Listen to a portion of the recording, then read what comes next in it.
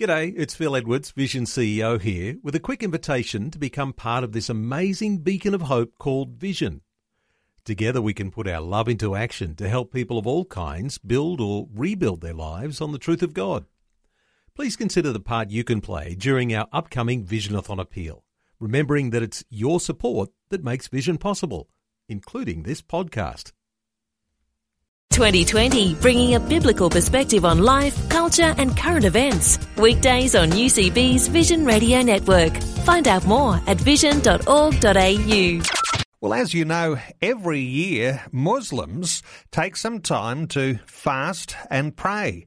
And in that time, there's a prayer focus that comes from Christians around the world to pray for the Muslim world. Craig Marilla is the coordinator of the 30 Days Muslim Prayer Focus, and he's joining us today. Hello, Craig. Welcome to 2020. Thank you very much. It's lovely to be on. Craig, it's not on until the end of June. In fact, it starts June 28th, goes through till July 27th. But this over the last 20 years, and I know that YWAM's been a part of coordinating this Muslim prayer focus over decades now. What actually does this prayer focus do? Well, it does two things. It mobilises Christians to invoke that discipline that we all believe in, which is prayer. And praying for people that have yet to know Christ. But it also is designed to educate the broader Christian community about Islamic issues, Islamic people, what they believe, what the challenges are. And so it's really a two-pronged thing. And we've been greatly encouraged by the participation all over the world over the last 20-odd years with this event, actually. And there are testimonies of all sorts of things that have happened as a result of Christians praying for Muslims during this time. Oh, look, it's 100%. And I'll just give you a little story. When we started the event in 1992, with the basic research that we were doing, we were able to estimate that only several hundred people in a country like Iran had ever came to faith. And Iran, of course, is a Shia Muslim country. Well, last year we got some new information that over the last 20 years in Iran, more Muslims have come to faith than the previous 1,000 years. And I was actually in Iran and able to meet with members of the underground church there. And some of them were telling me that they believe up to 1 million Iranians have came to faith. So, that's just a classic, tangible bit of information that we have that proves to us that getting the Christian community around the world praying for Muslims, it actually works. Okay, so there is a real inspiration for Christians to take up the challenge, a 30-day Muslim prayer focus. Now, it's not on, as we say, until the middle of the year. It starts on June the 28th.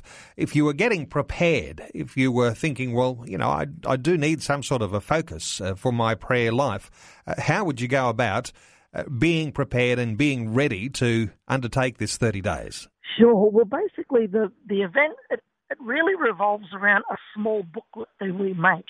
And it's the same book that we publish that goes all around the world. And it's printed in over 40 languages. And it has 30 different topics for each day of Ramadan that gives specific instruction on how to pray. It might be a city. It might be a people group. For example, it could be Cairo.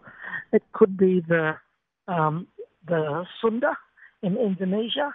It could be a city like Morocco. It could be the youth of Muslims around the world and the disenchantment that they have. So every year we choose 30 different topics, and with each of those topics we have very specific information on how the Christian can pray. So they can open up the prayer guide, while they're still in bed, or when they go to bed in the evening, or around the breakfast table with the family, or whatever it might be. And you can take 2 minutes. It's usually about each day. It's got about 250 words per day. and what you read, basic information, and then it will say, right, this is what you need to pray for. Very easy to follow. And we've actually found not only does it get people praying, of course, but we know people that have gone into mission because of something that they've read during the 30 days prayer event. So we produce this small booklet. We sell it for a very small cost of about $5. It helps us cover our printing. We're all volunteers. And then we distribute this all around the country. Last year, we distributed about 11,000 prayer guides. Right, 11,000. 11,000. And so people are getting into it. About 400,000 worldwide get distributed. And you know what, mate? It's working.